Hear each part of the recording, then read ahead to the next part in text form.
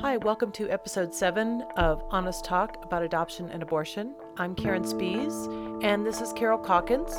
And today we're doing part 2 of our interview with H about her reunion with her birth parents. Hope you enjoy. And then one night on Facebook, I had run another search, and this was kind of the dawn of Facebook. It was like 2009. Mm-hmm. I'd run another search, and I found the webpage for the high school that I know she'd gone to. Mm-hmm. And I found a John Parker in the list of members, which was my brother's dad's name. Right. At this point, it did not occur to me that this was my dad. Right. And I clicked on it, and I looked at the picture, and I thought, these are my people. Wow. And so, and I can pull it up because I contacted him on Facebook. That was the first contact any of us had ever had. In 30 years. Close to 30 years. And I'm really glad I did it on Facebook because we've been able to go back and sort of relive it. So this is the conversation that I had with him when I messaged him on Facebook. This is what you had. Are you the John Parker who was married to Elizabeth McDonald in the early 80s? Right? Yeah. And that was the first... That was the first message I sent him. Okay, I got confused by this top stuff. Yeah, that's me. I'm not sure. Do you remember Doyle Scott? Yes and yes. What are you trying to find out?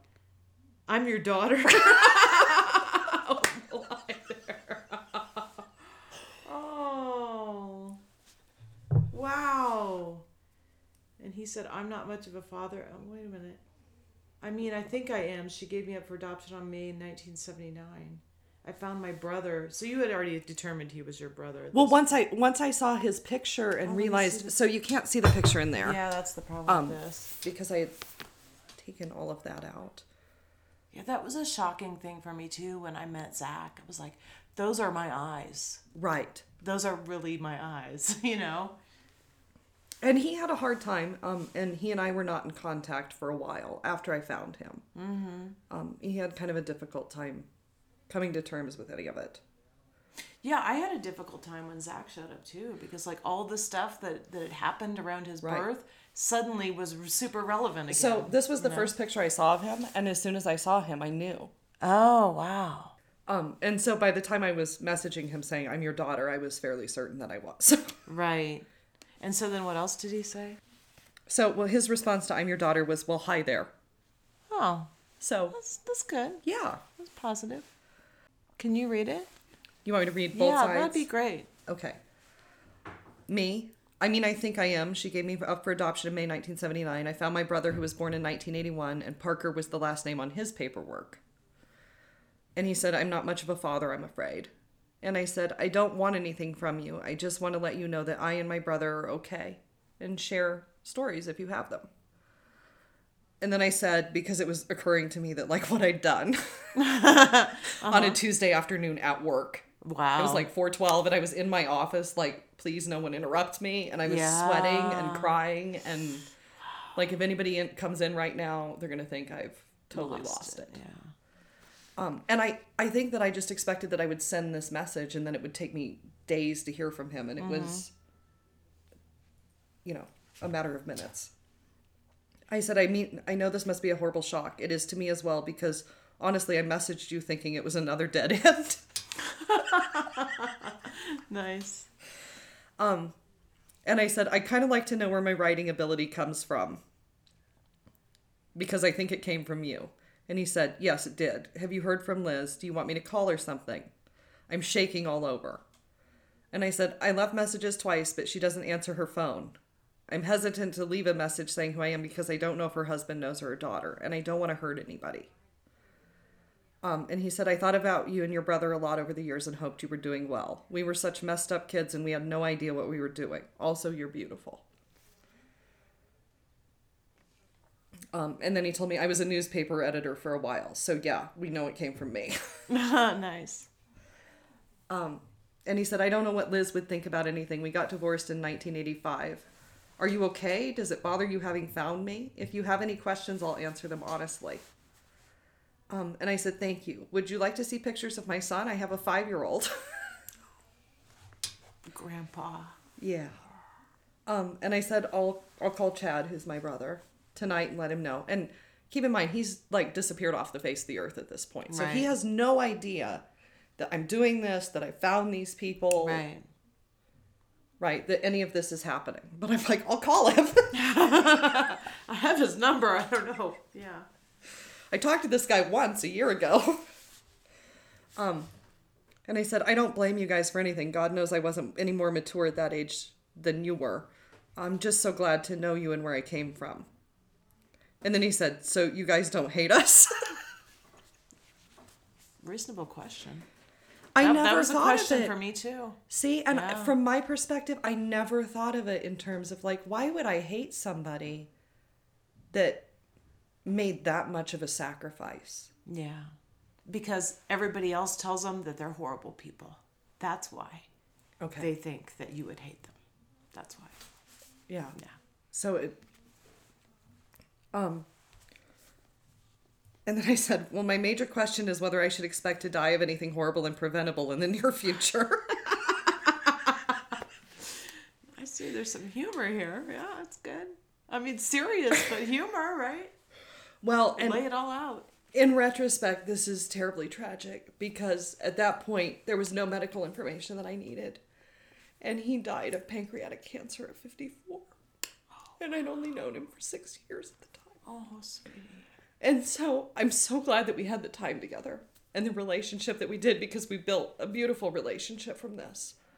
But this has some irony now because his answer at the time was no. Right. And it didn't turn out it didn't turn out that way.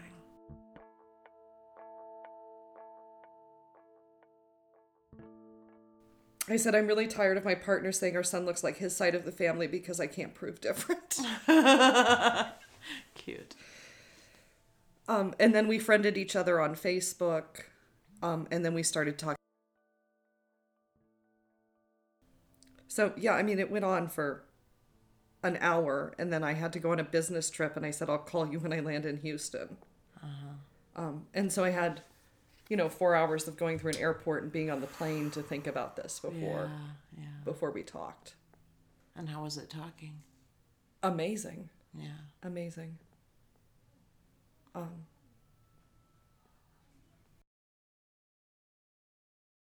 So John and I shared poetry and writing and even just our outlook on life and our taste in things in a way that was really profound.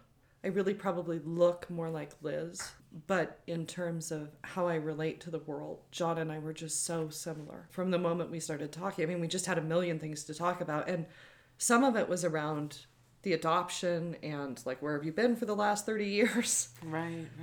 But immediately it was just like, oh, well, let me tell you about this book I read last week, and I'm going to send you a piece of music. And yeah, I found it was really odd for me too, meeting my bio son. It was like meeting somebody for the first time who you had loved your whole life. And so there was instant acceptance and instant interest in everything that he was interested in. Yeah. And the part of this conversation that is not apparent just from the chat transcript is that as he and I were having this conversation, his mother, my grandmother, and all of my aunts were friending me on Facebook and sending me messages like, we have waited so many years to find you. Wow. And so it was incredible to me that from the time I had talked to the doctor, I had thought I was a secret. And realizing that that was always false. Yeah. That I had never been a secret.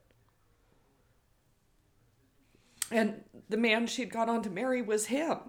And he was my biological father. Oh, really? Like, there was no cat to let out of the bag. Oh, funny. Wow. So everything the doctor told me was dead wrong.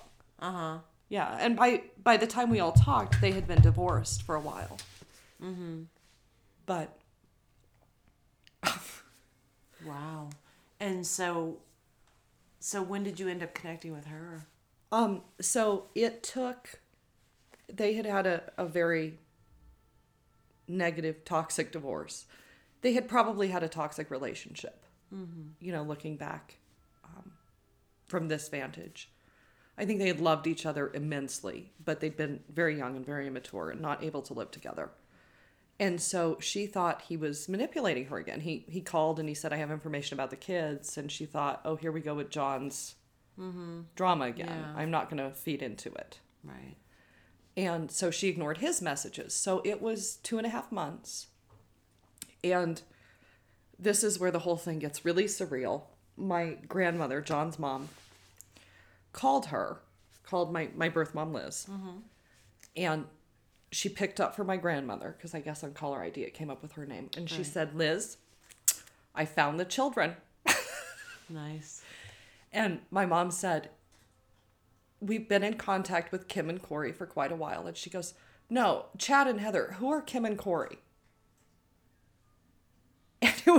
And so everything sort of came to a stop again for everybody. And it was like, what? Oh, because those were the names she gave you, Kim and Corey? No. So my biological parents had 3 children. They ended up adopting out all of them. And it really is a sad story because I was the oldest. I was an accident. It was high school. And so they had given me up for adoption. And then they had gotten pregnant with my brother and really tried to make a go of it. And then gotten to the point, he was only maybe a month from his birth date. And they decided we just can't do it. And so they gave him up. And my mom told my dad, I'm not doing this again. Either we're going to have a stable life together or we're going our separate ways. And he said, no, I want to build a stable life. They got married. They got a house. She got pregnant with a 3rd child. And everything fell apart again. So they ended up giving all 3 of us up. And at that point, she walked. Yeah. So there's a 3rd brother who my mom had been in contact with. And then her sister, the same year, had gotten pregnant and her fiance had died in an accident. And so she had ended up giving up hers. Kim and Corey were adopted into the same family, so they're first cousins, but they grew up as brother and sister. Oh. So there really are 4 of us out of the same family. Wow. Yeah. Ouch. Yeah. Amazing, and you all found each other again. Wow. Yeah. So your grandmother said to your bio mom, Right, we Liz. found these other children. Yeah, we found Chad and Hetty, and she's like, well, I know where Kim and Corey are. And so in that one conversation, it was like nobody was looking for anybody anymore. Wow. And so then what happened? And so then that was November, and over the winter break, I grabbed my son, I put him in the car, I bought my brother a plane ticket to Oklahoma, and we all met. What was that like? I think the strangest thing about it is it was not, everybody had warned me, that there were all these emotional things that were going to come up and how difficult it was going to be, and it wasn't. Yeah. It was just like a family reunion, and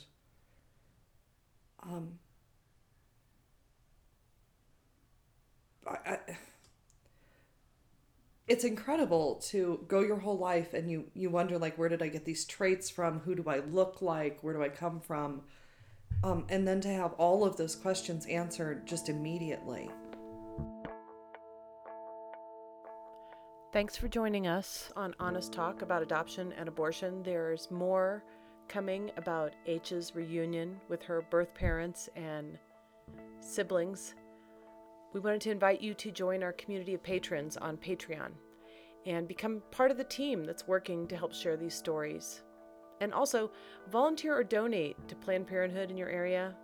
There are women's shelters, teen mother support organizations, and clinics in your area that would love your help and support. Brighten your own life by reaching out to others. We highly recommend it. See you next time.